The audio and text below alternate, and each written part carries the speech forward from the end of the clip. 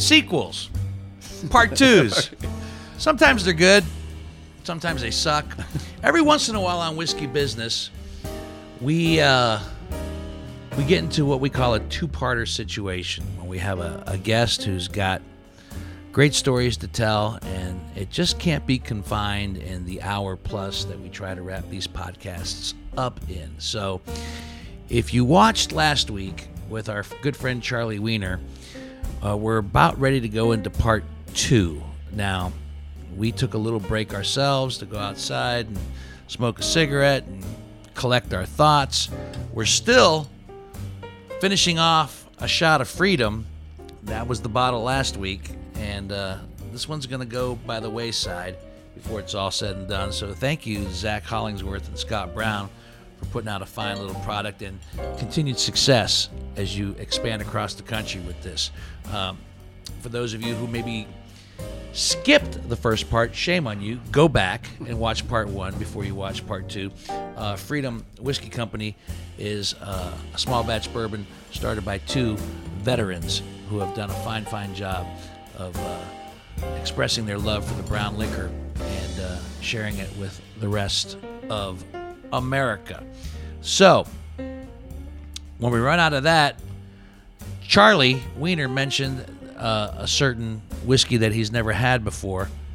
So, maybe I can make one of his small dreams come true before it's all said and done. As we get into part 2, hi, I'm Dino Tripodis, and welcome to Whiskey Business, a podcast not so much about whiskey as it is one with whiskey. Our guest for part 2 is Charlie Wiener from Cleveland, Ohio, who drove in from Cleveland, Ohio. And you know what? That's part of the reason that you drove in from Cleveland. So why not make it a 2-parter? Make it worth the drive. It's not that far. What's the longest you've ever driven to a gig? Well, to a gig or from a gig? Because there's 2 different ways. I mean, to get to a gig, I drove 24 hours.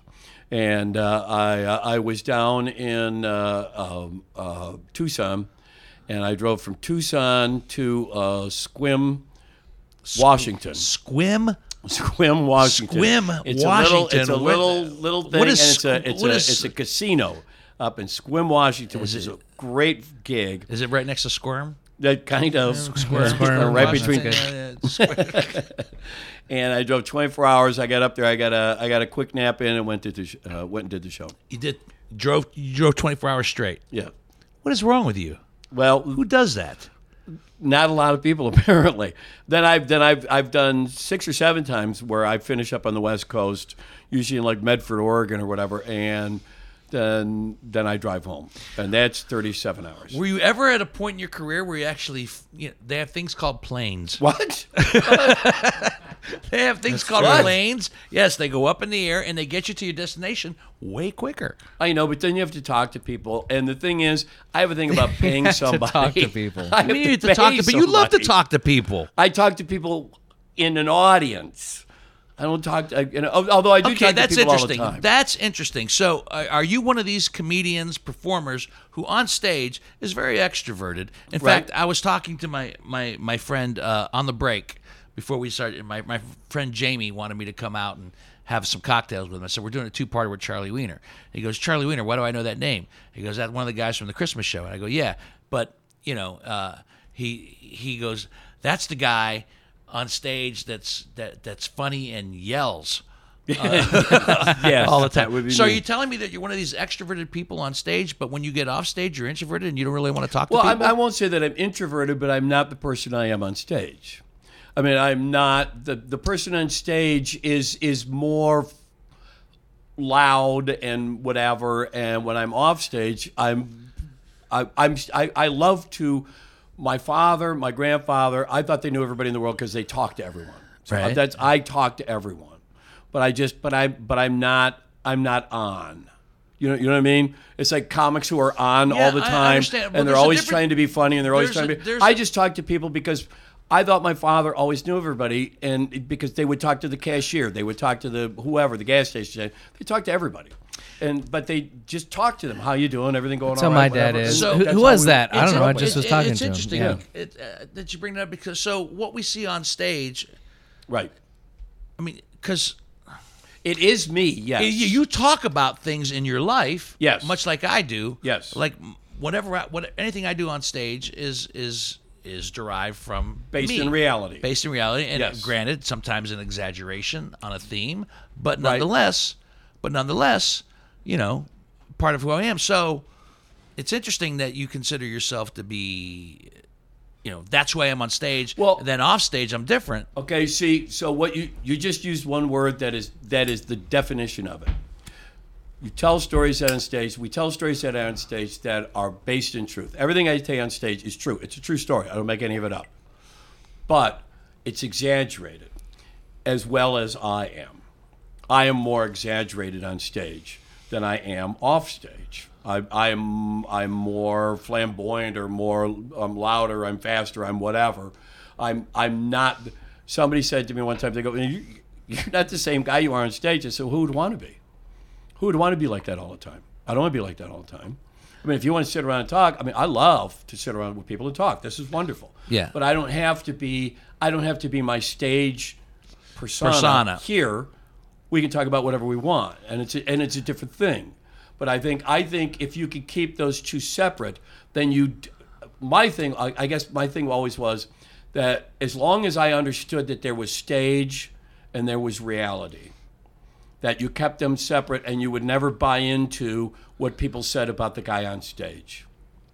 And it kept you on an even keel, because the guy off stage had to pay his bills. The guy off stage is married, has a couple kids, and they keep him on an even keel. The guy on stage could do whatever the hell he wants, and he's crazy and he's wonderful and he's everything else. But if you start buying into that, if you start to believe, somebody told me a long time ago, never believe your own promotion. Right. No, don't believe your own hype. And so that was it's nice because it separates the two. I have subscribed to that. Right. Because I don't want, yes. Number one, I don't want to be the guy on stage. I love the guy on stage, but I don't want to be him all the time. How do you deal with the disappointment? Not from you. No, disappointment from them? The people. Oh, no, what... just because Charlie Wiener gets off stage, he just killed, and now Charlie Wiener is more subdued and like. Well, I'm still. Why aren't you that guy anymore? I'm not like sitting there like. No, I'm still lively, but I'm just not that. Because I'm still talking. Because still, you're still working a little bit. Right. When if you're I'm off still stage. in the room, like when I'm still talking, you're still working it a little bit. Old school, we were brought up that when you finished the show, you didn't run in the dressing room. You ran out the front door. Right. You ran out to the front door where everybody was leaving, and you stood there and you shook their hands and you thanked them for coming.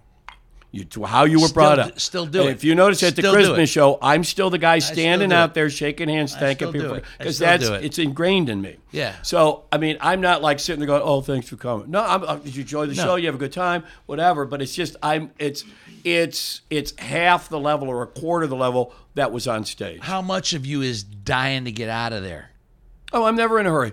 Because where are you going to go? To your hotel room by yourself? I'm saying, how soon do you need to decompress?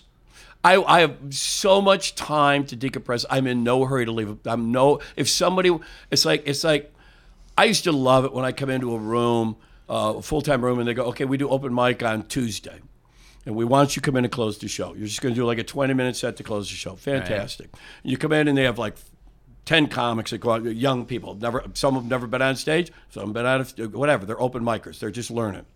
And then you'd finish your show, and they would come up to you and say, "Would you mind talking to us?" Well, I'll sit there for hours and talk to you about comedy. I love comedy, but they don't do that anymore. I'm not in a hurry to run back to the hotel. What do you mean they don't do that anymore? Because the young comics, when you walk off stage after closing an open mic night, they're gone. They have their little clique, and then they all think that they're funny. They all think they're whatever, and they don't want to hear what you, because you don't know anything. You're out there working. I mean, when I was coming up, when I got out of the bars, I worked bars in the 70s. The first 10 years I was doing comedy and whatever, like trying to get everything going. I'm working bars. I'm not working comedy clubs. There weren't any comedy clubs in the 70s, except in New York and LA or whatever, Chicago. So I'm coming out. When I first started working the clubs, amazed me how many people were so pissed off that they were doing this. I'm like, are you kidding? You're the luckiest person in the world to do this. This is the greatest thing in the world. Somebody just gave you money to walk on stage to tell jokes. Are you kidding me? Or to talk about whatever. You just make people laugh for an hour. That's the greatest job in the world. So I'm in no hurry to walk out of that. So what do you think? Are you disappointed in the mindset of today's comics? Yes.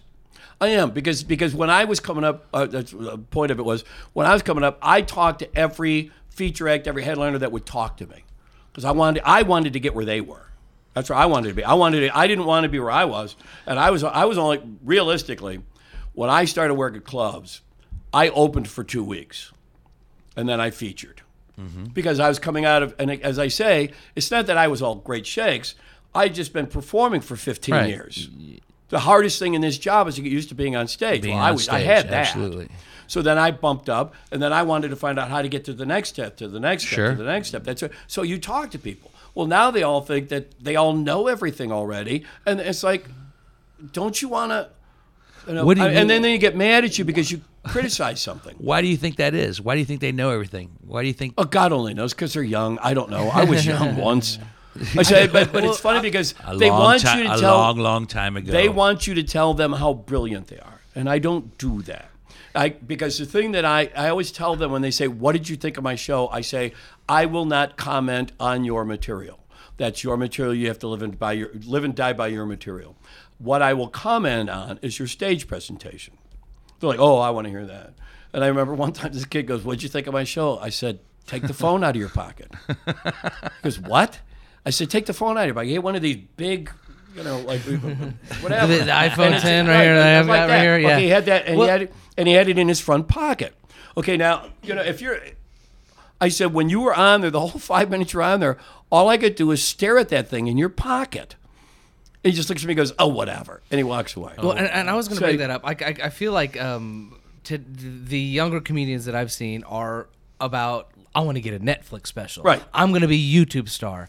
They don't have that, like you say, that old school grind that you guys have had. What they've forgotten, it is not about you. The least important person in that room is you. Is it what they've forgotten, or is it nobody's taught them? They never learned. They never learned because they've grown up in a whole different time. I said the best part of the whole story I was telling you was that a year later, I get a text message or whatever, something on Facebook.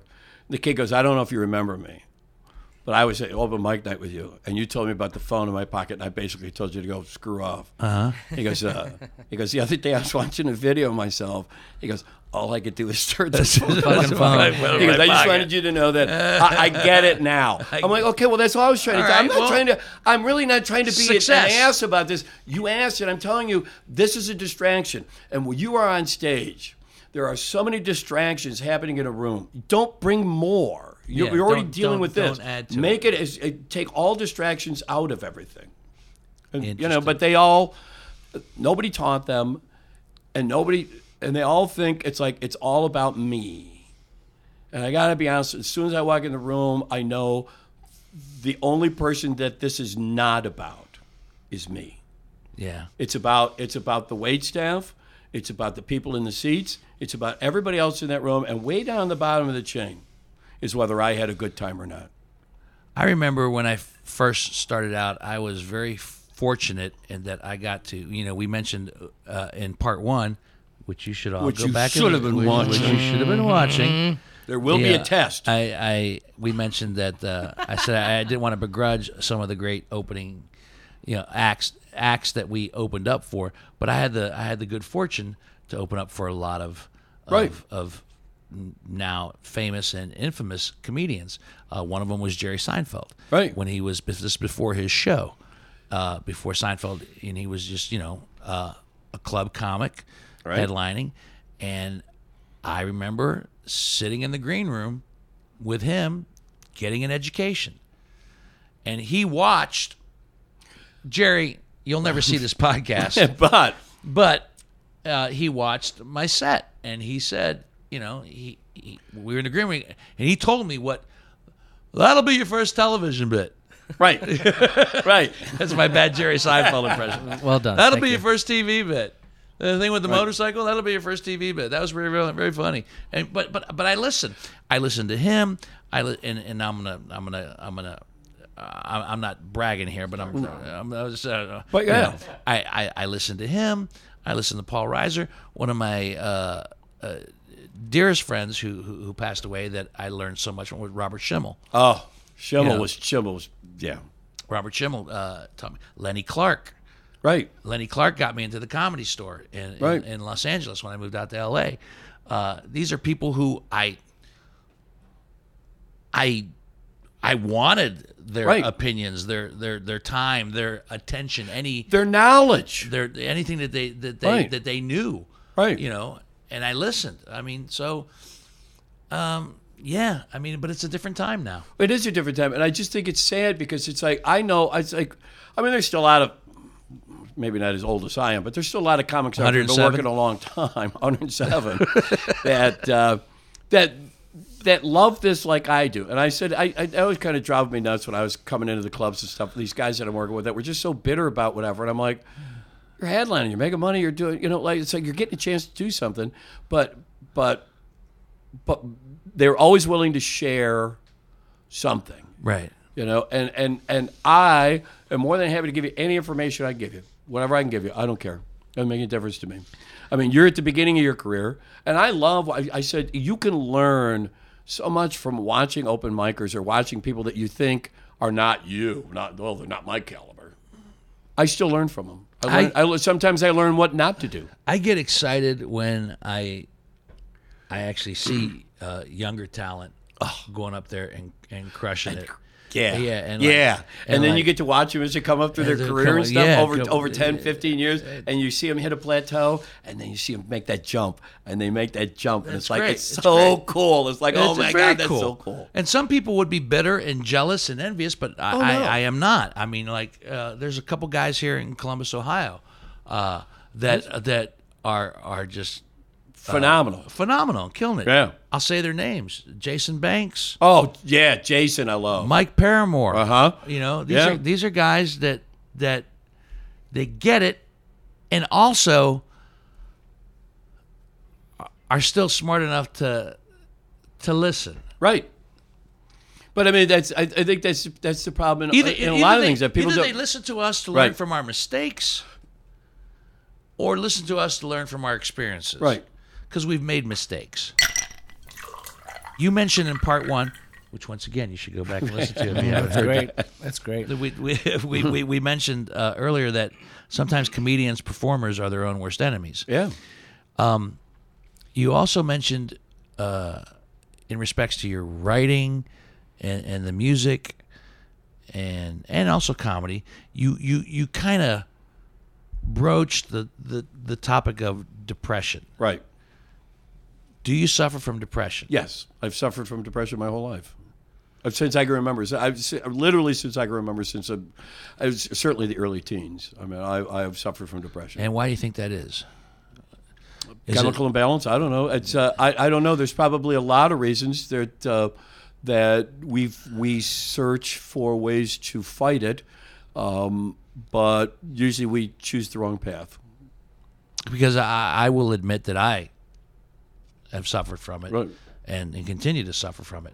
I will always have it. I mean, that's the thing. I think it's kind of like it's like alcoholism. The first step is accepting the fact that I have depression and not denying I have depression. Have you ever been treated for it? No. Well, I did once when I was going through a really bad divorce, and I was suicidal. I was done. I had it, and that was it. And music was, things were not going well, and I was going through depression and through whatever. And I went to a psychologist, psychiatrist for a while, and she saved my life.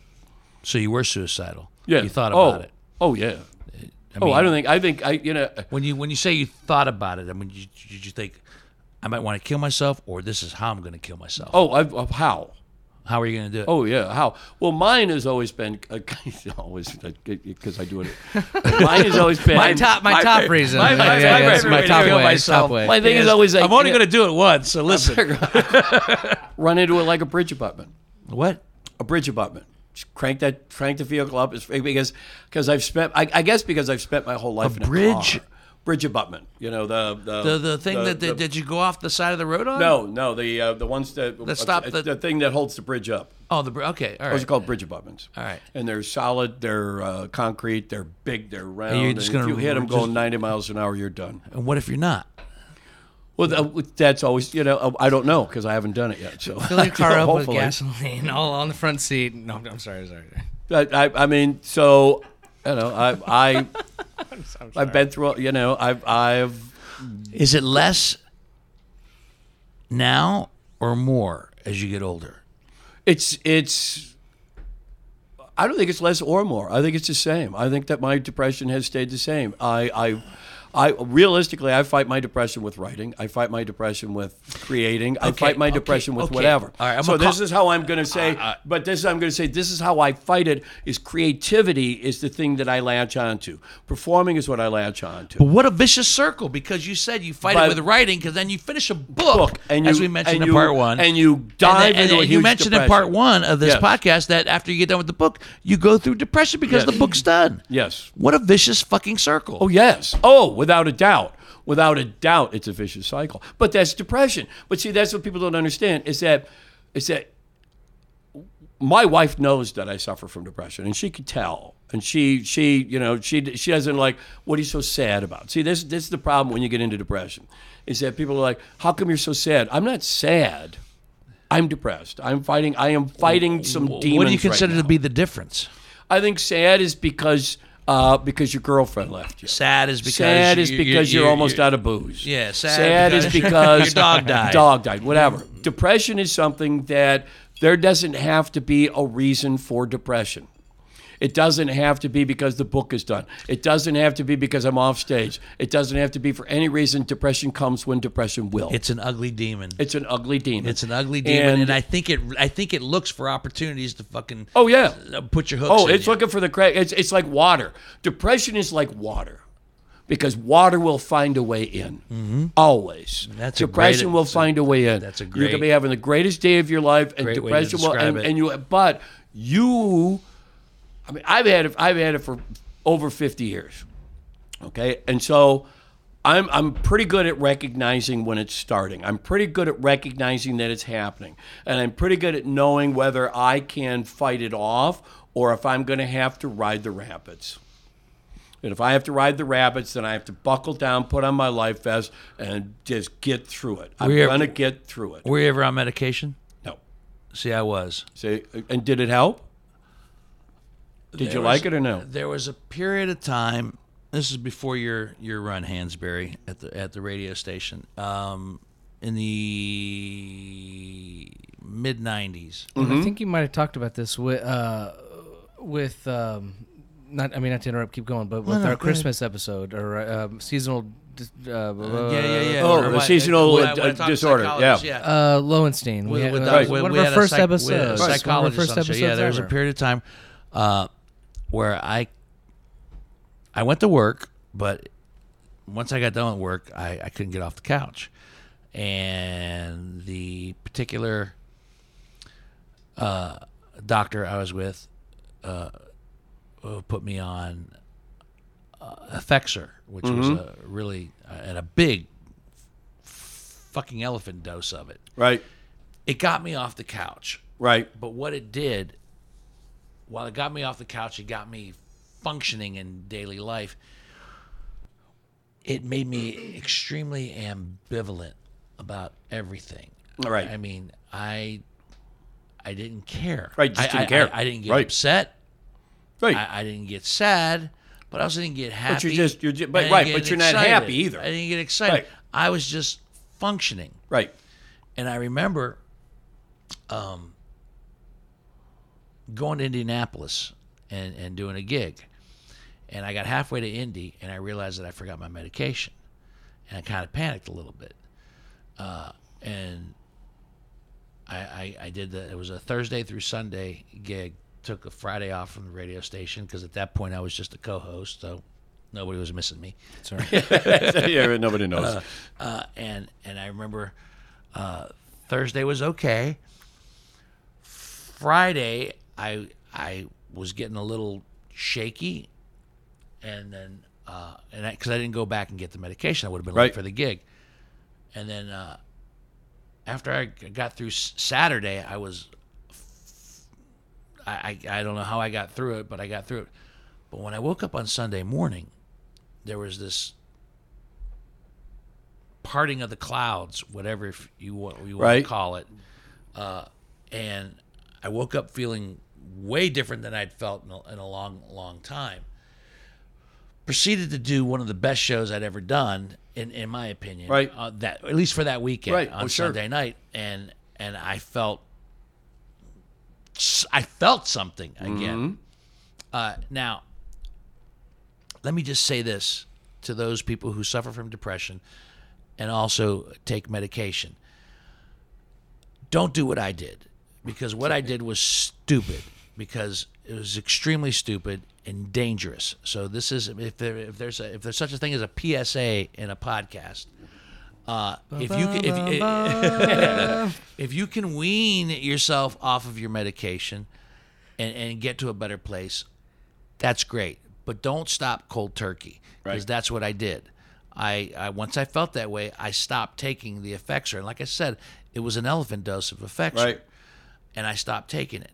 And I was just lucky. That's all. That I didn't crash and burn harder than I'd ever been. Right. I was very fortunate, because when I went to my doctor and he was looking at my charts, and he goes, did you not pick up your medication? And I went, no, I stopped taking it. He goes, what do you mean you stopped taking it? He goes, what do you mean you stopped taking it? And I told him the story I just told you. And he was a friend of mine, and we went to college together. We grew up in Steubenville together, and he was shaking his head. He goes, you were on 350 milligrams of Effexor. Right. I said, yeah. He goes, I have patients who are on 15 milligrams of Effexor, and if they don't take it, they want to put a gun in their mouth. Right. Do you realize the danger you put yourself in? And I did not. No. But I think about it now. I've not been on medication since. I still suffer and fight the demons as we speak. And I like, much like you, I realize, how am I going to ride out the rapids this time? Because I don't want to go back to ambivalent. No. I don't want to go back to not feeling. So you have to find other ways to deal with it. When you ask me why, like if I've ever been on medication, no, because that's everyone that I know that has had depression or whatever else and takes medication. I hear basically it just keeps you like I don't want that. So I have found what works for me. I do not tell other people to do this. Whatever else. There are some people that need the medication. Me is I go for a walk. I do something physical. I force myself to go off the couch. You do something. Force myself to do whatever, and I swear to God, the physical activity, because the physical activity gets everything flowing, and then all of a sudden, while I'm out there walking the dog for a couple miles, or I'm out doing whatever, then all of a sudden, a song idea will come. The book idea will come. Something will come. Now everything's moving. Now everything's clicking again, and now all of a sudden,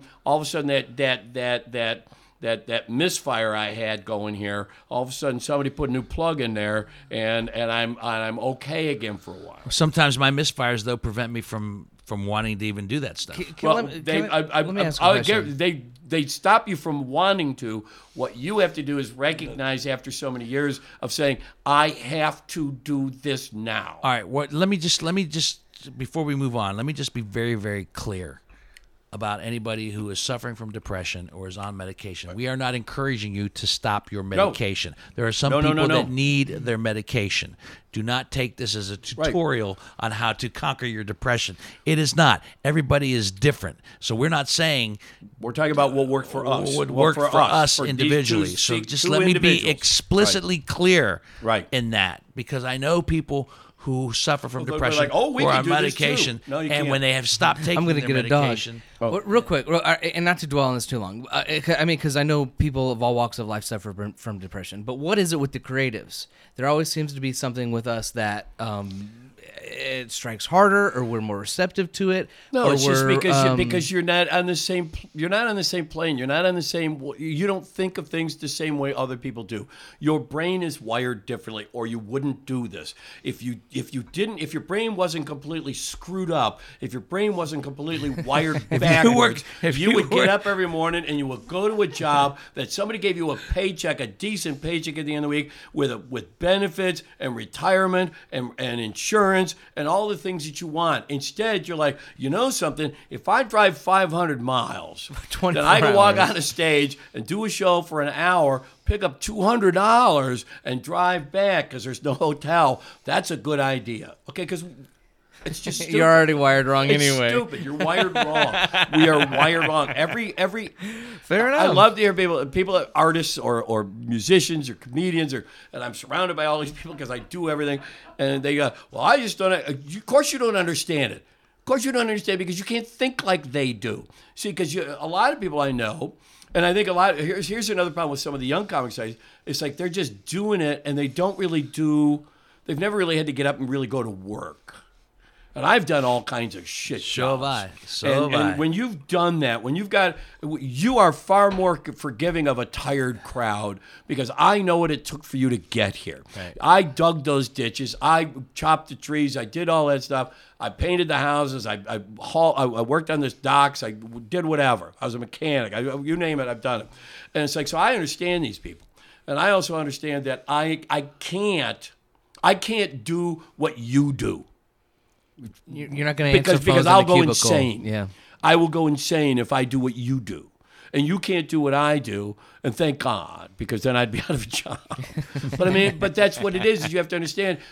None of us are the same. We don't want all to be the same, and I don't want to be wired like they are. I will take my depression. I will take the fact that I will get no Social Security. I will take the fact that I've given up all these things because of what I was allowed to do. I will give it all up because I was allowed to walk on a stage. I made people laugh. I made people cry with a song. I made people do whatever, and I didn't make them. I allowed that to happen, or whatever it is. I will give up everything that you have for that. And I've had my whole life, and I literally will get hardly anything for Social Security. I have no retirement. I have no nothing. And that's okay with me. The best day of my life was a couple years ago. My wife and I were sitting around. She was trying to figure out our retirement. And all of a sudden, she's figuring this out, and she looks at me and she goes, "You'll never retire, will you?" No. I said, "No, I won't. Why would I?" Why would I stop doing what I love to do? Not in the conventional sense where you stop working, creating. The business has almost retired me in the fact that I'm only working a couple nights a week. Well, you know what? That's what I work. I work a couple nights a week, and I do whatever I can, and I build it up, But no, why would you stop doing what you love? Would you consider me? Because even I left the radio station almost a year ago. Right. Would you? And the term that's thrown out there is, I retired. You're not retired. You consider me retired? No. No. You're doing this, you guys got a hold of me about doing a show with you and Swarty, and it was like I couldn't do it. I was so disappointed I could not be on that show. Yeah. But so you're just doing something else. And that's all it is. It's like you don't have to. You can stop doing what you're doing. I said there was an article in the paper about how sad it was that all these baby boomers retire and then they have to work. No, they're not. They don't have to. They're doing things they want to now because they can. Yeah. They put in their 40 years. And now they get to do whatever they want to do. And that's the wonder. That is the freedom I have had since 1978. That's a beautiful thing. And it is a beautiful thing. It's fantastic. Despite the depression, despite all the trappings that come along with it. I'm guessing without the depression, I wouldn't be what I am. I don't know. I assume it's all part of the thing. That's an interesting. And so without that, maybe that's where the creativity comes from. Maybe that's there's one of the guys in the American Stories. It goes on about depression and stuff like that. And somebody goes, "How'd you write that?" I go, "Well, I know a guy." And for those of you I know a guy that's kind who of did skip part one, we talked about this in part one. one. But I'm just saying, it's like But I think that what we are is all of this insanity that makes it's what we are. And to deny any of that or to try to say, well, I don't want to take a pill that stops me from creating. I don't want to take a pill because I apparently I need the depression to create. That's the only thing I can figure. It's a nasty little formula, isn't it? It's a horrible thing. It's a nasty little formula. But once you understand that, once you know what it is, and if everyone would have left Robin Williams alone to deal with his depression and not force him to try to be Robin Williams all the time. Okay, here, let me tell you. They wanted Robin Williams to be Robin Williams on stage all the time. And they were upset when he wasn't Robin Williams on the stage. So Robin Williams tried to be Robin Williams all the time. And you know what? Nobody's that all the time. No. So what you did is you kept pushing him and pushing him and pushing him and pushing him and saying, that's why I love to have this separation of this is me on stage, this is me off stage, this is me at home. I mean, these are all different levels. And I love to have all those levels because if I have to try to push myself to be Charlie Wiener on stage all the time, I will go insane. It's maddening. And I don't want that. You got that for an hour or an hour and a half or however the hell long I was on there. That was yours. Okay, now we're going to bring this down a little bit, and then we're going to bring it down some more. And that is where I find, I don't have to try to be something I'm not. My wife got a job at this new place she's working at. She's been there 10 years. They had a Christmas party or something, and we had to go. We had to. And I hate going to these things because the same thing happens. I sit over in a corner with a drink, just like I talk to people or whatever. But it's like, so one of these people comes up to my wife and they goes, "Oh, it's your husband over in the corner?" And they're like, "Yeah." And they go, John's "What is laughing. it?" Dude, I know we've all been in the corner. Right? We've all been in the corner. And they're like, "What is it that he does?" She goes, "He's a professional comedian." Oh. And the guy goes, "Well, I was talking to him. He doesn't seem that funny." No, right. Oh, my God. Yes. Okay, so wait, let me finish. Yes. Because my wife looks at me and she goes, "He's not working." He's not working. He's on stage right now. Because she knows that I get that she all the doesn't time. want me to be that guy either. Say something funny. Say something funny. Yeah. So, oh, yeah, God. I said my always favorite thing when somebody goes, "Say something funny," I go, "Nice to meet you." And they just stare at you and go, "That's not all gold." It's not all gold, Jerry. But I mean, All right. But that's what you have to understand is that if everyone allows those of us that suffer, or those of us that are artists or creative or whatever else, our time and not try to force us to be what you want us to be, Right. we're okay. We're okay. We're okay. We understand. I know when I'm on stage, I'm all yours. I'll give you every ounce that I got. No, It's like the Bob Seger song, "Turn the Page." Dude, I've watched you do that for years. Yeah. But when I'm done, I'm done. That's okay. I want to go have a drink now, just like you do. It's just like I do. Or just like all of us. I think it's good that you have the comedy, but you also have these other outlets. You have the writing and you have the music. And I want to get into the music because we said this at the end of part one, that Charlie would break out his guitar and play us something a little whiskey related. Okay. So get it up there. This is, I have to tell you, this is Let's a friend of mine. let's step away from the depression for a moment and play something lively. Now for something completely different. Something lively instead of No. Is this a sad song? Well, yeah, because All right, we'll play a sad one, then we'll play something lively. This, a while back, a friend of mine said, "You write all those honky tonk kind of songs, so, like about drinking and sad and whatever else. Because did you ever try to write a George Jones song?" I said, "Well, no, he's dead. Why would you write a George Jones song?"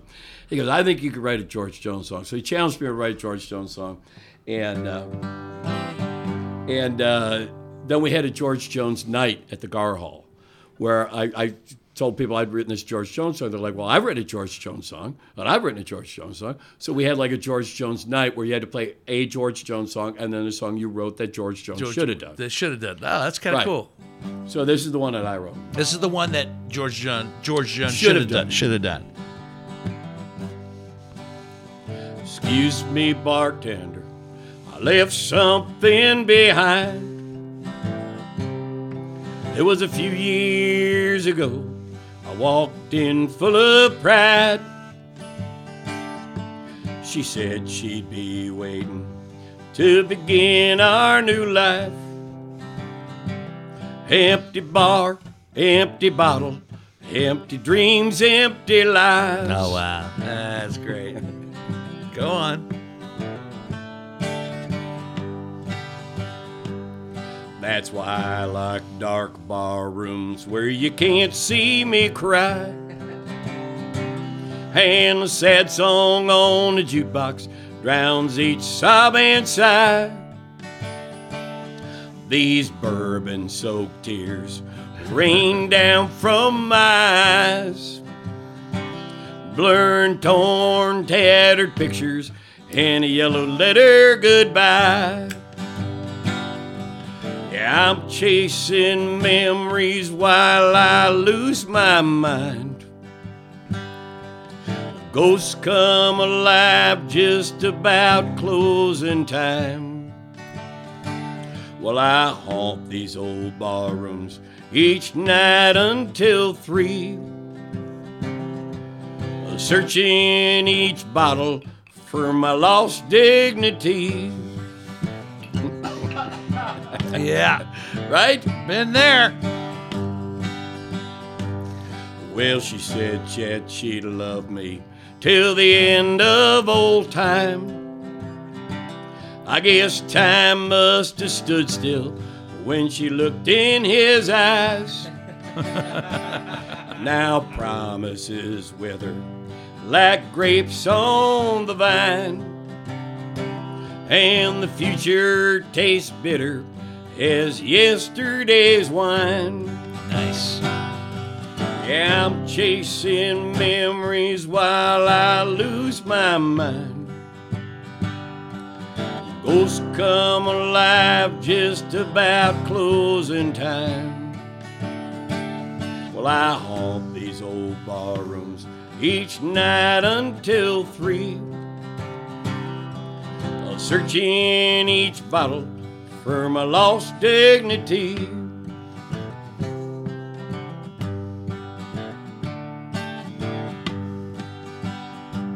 It was a vow witnessed by friends, family, and God, forsaking all others till death do us part.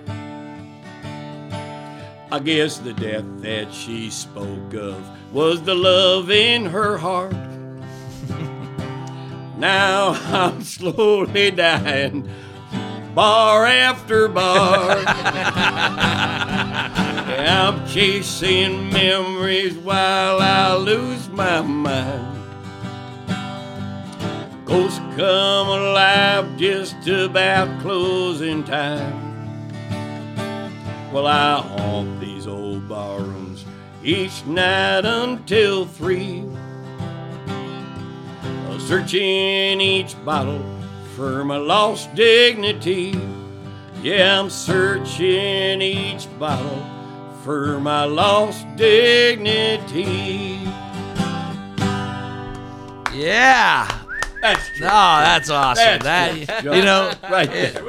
awesome. George Jones might come back from the dead and say, I got to record that one. That's awesome.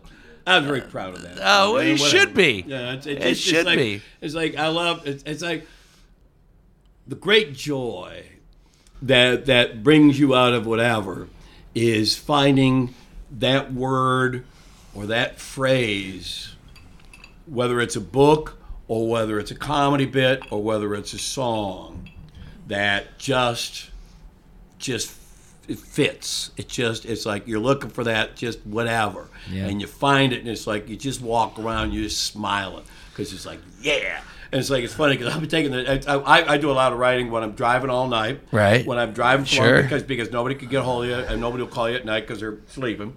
Or when I take the dog for walks, it's just me and the dog and we talk, you know. And so it's like you just have time to just like let everything percolate, and all of a sudden it'll come to you, and it's like and so now. You just have to think, I'm like, oh my God, we still got another mile and a half to walk. And I just have to keep like repeating for like 40 minutes. So I get home and go, and I walk in and I go, what what the hell was it? Oh, what? Oh, yeah. I hate that when that happens. You lose it for a second. Well, the funny thing is, back. the funny thing is with music and with comedy. If it comes to you at 3:00 in the morning, you wake up and you got this great line, this comedy line or music line, whatever it is. You got to write it down. I have pads of paper next to my bed. Me too. And my wife accepts the fact that sometimes that's just the way it is. But when I was writing the books, if an idea would come to me in the middle of the night about where this story should go, I'd go right back to sleep, wake up, and I'd remember exactly what it was that I don't know why it is with the books as opposed to like music or comedy, but it sticks with me. In part one, in which you need to you have to watch. Part one was brilliant. We get naked and everything. Yeah. We talked about your more serious records. Do you have comedy records? I would assume, or no? I have comedy. Yes, I have comedy CDs, records. I have CDs, stand-up comedy records. And stuff. But no comedy. Well, I had funny music. I think I have things that I thought were funny. That I mean, it's you can't have an album called 12 Inches of Wiener. What? I mean, my first probably 3 albums. What was that song? Was it called 12 Inches of Wiener? The song never been. No, it was called Nobody Loves You When You're in Jail. That was on 12. That was the one that played twice. That's the one. Yeah. We referred to that in the first part. Once again, I don't want to belabor the point. So let's that one. All right. Let's play that one. This is the one 1978. I wrote this 1977. And this is the one that got played twice. Got played twice, and then they played. I swear to God, my favorite thing is so now MMS like a month later, or whatever and they've been playing a lot of my stuff at this point. So they're having a contest to win tickets to whatever. They go, you have to identify the artist. Right? So I'm driving along, and all of a sudden they start playing one of my songs. I swear to God, I pulled over to the first phone booth I found, and I started dialing the number because somebody's going to win it. I would fake being somebody else because I was afraid nobody would get that it was me. Right. But somebody won. Somebody won, other than you. So apparently I was okay. Validation. So this is called? It's called Nobody Loves You When You're in Jail. All right. Well, nobody loves you when you're in jail. Nobody loves you when you need bail. I just try to find a friend on whom you thought you could depend. Nobody loves you when you're in jail. Well, you're going down the road and you're going kind of fast, and this cop comes up, says, pull it, old friend, get out of that car, coming along with me. We figure it won't belong to you, get out, because you got a lot of friends with a whole lot of clout, and they call them up and they say, just leave us be. Well, that's because nobody loves you when you're in jail. Nobody loves you when you need bail. I just try to find a friend on whom you thought you could depend. Nobody loves you when you're in jail. But then you're sitting at a bar and you're trying to get tight, and this guy comes up, says you've been with my wife, so you reach for the nearest thing, bottle of beer. Well, swing it round and you hit him in the head, and the doc says, oh, this man is dead, and all your friends say, why don't you stay clear?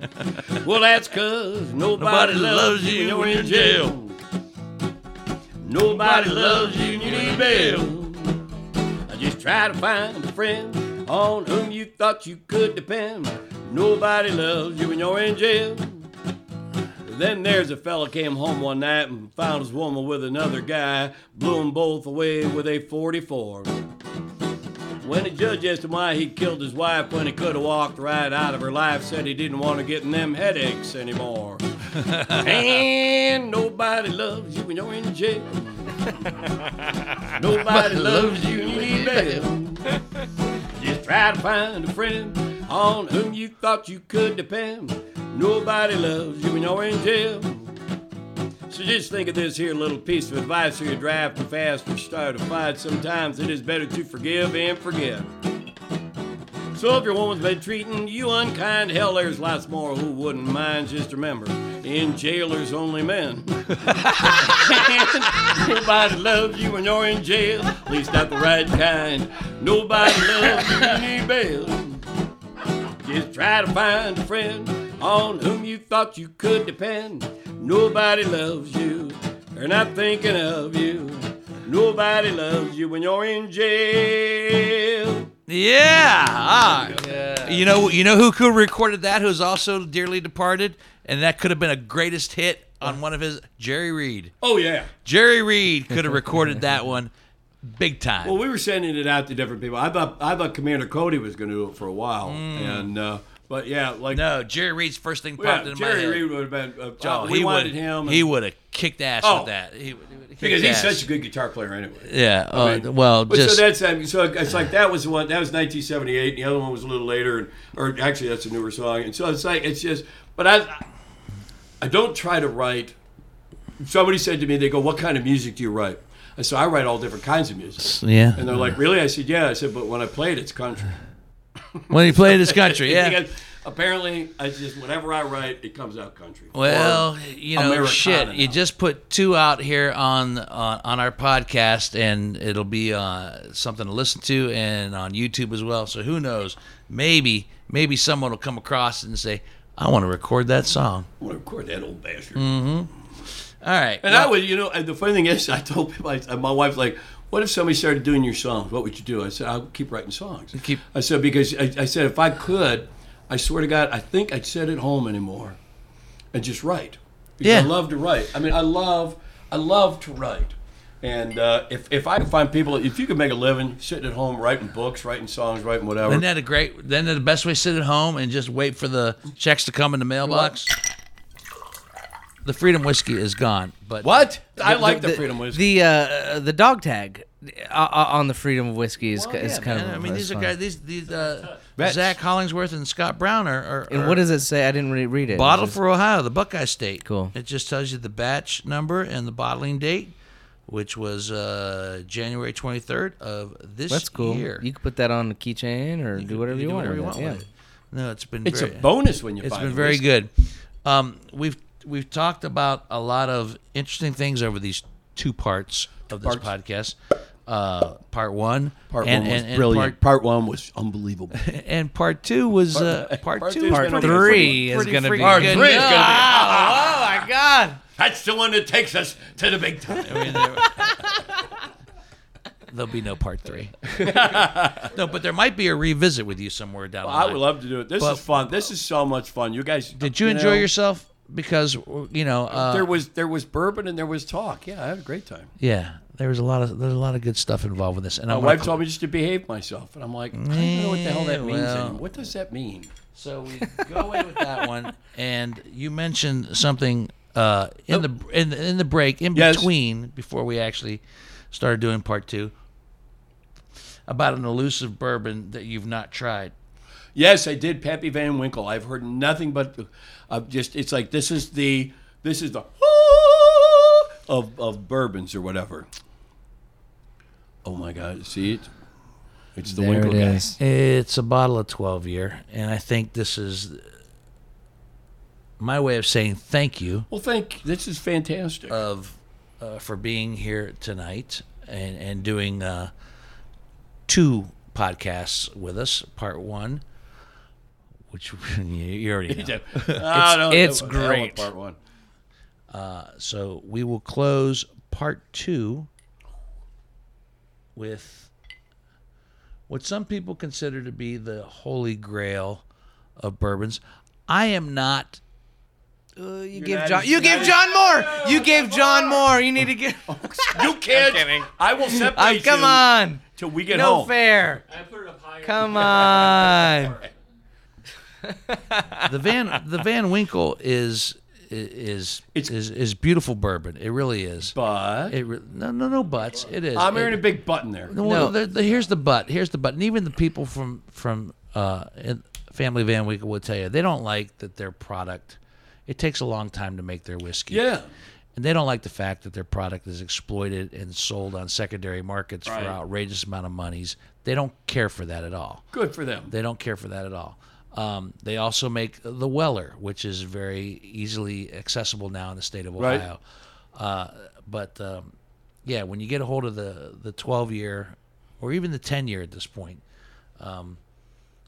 there's some people that are watching. I can't believe he's just so willy-nilly pouring I was going to say, let me chime in here. You walk the walk, man, and talk. You talk the talk and walk the walk. Dino, one of his thing is art is for collecting. whiskeys for drinking. That was yeah. Right. And collect art, drink whiskey is what so, I always say. I never had Van Winkle, but this will be the third time I've had it, and all three times was just because of good friends and conversation where he wanted to share it with people who would enjoy it. We were at Tamarack Cellars one time, which is my wife's a sommelier, so she's a wine person. She loves wine, and we're at this. It's funny because we've heard so much about Tamarack, and so we're out in Walla Walla, and I saw, well, it's in Walla Walla. Let's go find the Tamarack, and so we're driving around, and it's like all of a sudden we wind up, we're like by the airport, little airport they have there, and there's just all these buildings and stuff. And I go, this is the place. I go, this is the right number or whatever. Well, she goes, all right. Well, she goes, I go look and see if it's. She goes walking in. She goes, it's somebody's garage. And all of a sudden, you hear somebody going, no, you're in the right place. Come on in. Come on in. And so we go in, and we're sitting there, we're talking, and you walk in. There's tasting the guy's cars, like a Jeep or old beat up Jeep. There's all these huge placards of the ratings of their wines. Now everybody has those hanging out. They're just thrown off to the side and just got whatever. And so we had just had a great time with the guy, and it was wonderful. And so I gave him a few CDs, like, you play music here, you go play some music, and so he signed a bottle for us of whatever. He goes, I want you guys to have this, and he signed it because he's the winemaker. He's we're talking now the winemaker. He goes, well, take that. And I go, well, there's one we can't open. He goes, give it back. Give it back. He goes, I didn't give it to you to look at. We don't make wine for you to look at. I'm like, well, give it back because we will drink it. We will drink it. Because that's not what you make this and for. We will drink the 12-year Van. My only point being is that in the whiskey world right now, there are so many people doing so many wonderful things with the brown liquor that while this is an exceptional bourbon, without a doubt, there are so many other good ones as well. There's fantastic bourbons out there. There's so many great bourbons. But the fact that you've never had this...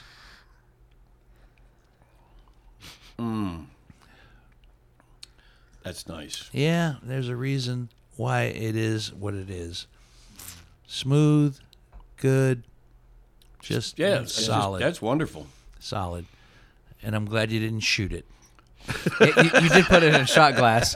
You were asking for it, Dino. Right. You are asking for it by putting it in the shot glass. Well, here, you got some more. It's like when you pour somebody a really nice wine that you like, and they just go, well, that's pretty good. Yeah. You want to enjoy it a little bit. It's not even that expensive, but you want to enjoy it a little bit. I've been saving that bottle. Right. Hang on, let me sign that bottle for you. You can take it with you. I'm gonna wrap things up. I wanna thank your wife. I want to thank my wife. I want to thank your wife. No, seriously. I mean, you mentioned a divorce earlier in your life. Yeah, I've been married a couple times. But this one's 35 years. 35 years. 35 years and counting. Yeah. And I think a little shout out to her as well. She is the finest person I've ever met in my life. Wow. Cheers. Congratulations to you for getting it right. And and so what's her name? Nancy. Well, it's Mumford. Everybody just calls her. She was Mumford when I met her. Mumford. Because that's her family name is Mumford, like M-U-M-F-O-R-D. It's not her first name. No, but everybody calls her Mumford. Everybody has called her Mumford since I've known her. So when we got married, she goes, "I'll marry you." It took her forever because she's like, "I'll never marry you. You are such an ass." And then she said, "Well, all right, I'll marry you, but I keep Mumford." I go, "That's fine. That's who you are. That's who you are. To take that away would be insane." That's who you've been. That is defining. That defines you as much as anything about you. The reason after spending 2 hours with you on this podcast, part 1 and part 2, I say I want to thank her because I think whether you admit it or not, she's unconsciously or consciously been part of the reason you kept yourself together. She is the entire reason that I have kept myself. She's not part of it. She is the reason. She is the whole reason that I am. Because she makes me want to be better. She makes me want to be a better person and a better writer, a better performer, a better musician, a better everything. She is the reason. So it's good that we give her a shout out. Oh, yeah. Without a doubt. All right. I'm not going to shoot it. No, you're going to make sure she watches that? You're going to No, use that she'll never see this. She'll never see it. It's like, it's just you drinking again. Wait, wait to the end. Wait to the last 3 minutes. Wait till the pappy comes out, honey. Wait to the last 3 minutes of the second hour. Right. Then you'll see. Oh, you'll see it all. It all comes together like a beautiful plan. Have you ever heard the song? All right, we're gonna wrap things up. Charlie Wiener. Thank you. Or should I say Kim Zonneville? That's fine too. Whichever, I am him too. Whichever, because Kim Zonneville is the writer of these books. Charlie Wiener is the man that goes on stage and makes you laugh and also makes you think with his music. I mean, you got a lot going on. And I just want to say, I personally want to say thank you for having been friends with you over all the years. Oh, yeah. And I got to tell you, despite the fact that we've known each other for 30 plus years, right? Tonight is when I feel we've crossed a threshold where I really got to know you. Well, we never had. It's like you see each other and you're like, hey, how you doing? Hey, the show. All right, see you later. Once a year, right? Right. You know the Christmas anymore. show. Yeah, it's like once a year. And we're both doing the Christmas show. Nice. We're both going to do the Christmas show. We're going to do it. We're both hinting at the fact that it might be our last Christmas show as we pass the Well, the young guys are coming along. Yeah. And I feel like at this point, I'm taking up somebody's space. No, I don't know. Whatever. No. I don't think that's the case at all. But there's some beautiful knowledge in the fact when knowing it when it's time to step down. Yeah. Whatever. It's time to move on. Whatever. And let somebody else. I mean, I think that's not a sad thing. That's a smart thing and a beautiful thing. So, but I personally want to thank you for being here, for driving down from Cleveland, for spending time with us, for making this just a kick-ass podcast. We got it all, man. I think at least we got most of it for now. Now I got to go out and live more. Part 3 is going to be just, oh man. I really don't know what part 3 would. We'll talk about your hobbies. I don't have any. Shit in bottle. Right. All right. I need to give a shout out to Scott Kegg. He gave us a 5-star review, and he did very, very simple. He says, "Wit. Period. I love wit. Period. Intelligent and funny with the sleeper deep subject." And I thought that was very apropos for these part 1 and 2. We got deep, but it was fun. It was intelligent. Yep. So thank you, Scott. We tend to go down some rabbit holes. I don't know if you were expecting some of that, but I don't expect anything. Yeah. I mean, realistically, I swear to God, I love not having expectations because it just opens up all possibilities. Right. When you have expectations, you corral yourself into this. If you have no expectations, it's just nothing but possibilities. All right. Well, you got a little bit left, Hansberry. You got a lot Well, left. I'm trying to nurse it before I got to finish my gig because you don't have a big mouth. While they're drinking, you don't have a big mouth. You hardly ever speak. The Van Winkle reminds you. He's drinking. Let me remind them to rate and review us. Rate and review us like Scott did. Thank you so much. Thank you. Your reviews help us, get exposed to more people. We're on Facebook. We're on Instagram. We're on Twitter. YouTube. Subscribe to us. And this is a 2-parter, and this is fun because this might be the first time we've ever had a live musician on. I know we had. Well, give me that. We had Schwabi on earlier, but we played his record. We played his record. He wasn't live. Schwab. We played John Schwab's. I wish we had time. I would tell you a Schwab story. I'll tell you a Schwab story when we're done. Schwab is coming back. Part 3. Schwabi's been on the podcast and he's coming back. I will tell you. I will tell you a very fun Schwabi story when we're done. Okay, fair enough. It's very fun. It's save it for part 3. Rate and review and share the love. Thank everybody. Yes. I also want to, thank you, John Whitney. I want to thank everybody who voted for us in the Columbus Podcast Awards. The results we won't know until August, but we feel pretty good about the movement, if you will. We were in the comedy section of the podcast. No, I've got a movement.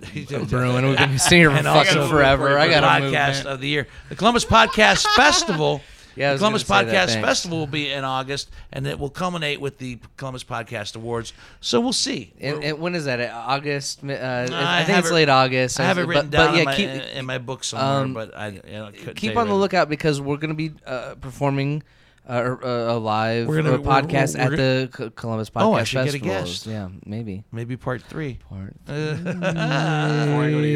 Before you go to Europe. And then I'm touring. brushing away locks of hair that aren't there. I like that. All right, let me wrap it up and say that Whiskey Business is a Never the Luck production, recorded on the audio side by this lovely young gentleman, Greg Hansberry, and on the video side, John Whitney. On the YouTube side, he does an excellent job. And of course, our exceptional guest for these 2 weeks of podcasting. It's been a joy. Charlie, an absolute joy. Thank you, man. Thank you. Thank you so much. God bless you. May you live to be 110. Well, we got a couple of years. I know you're 107, so 3 more. 3 years. And my friends, until the next bottle, whatever that might be, see ya.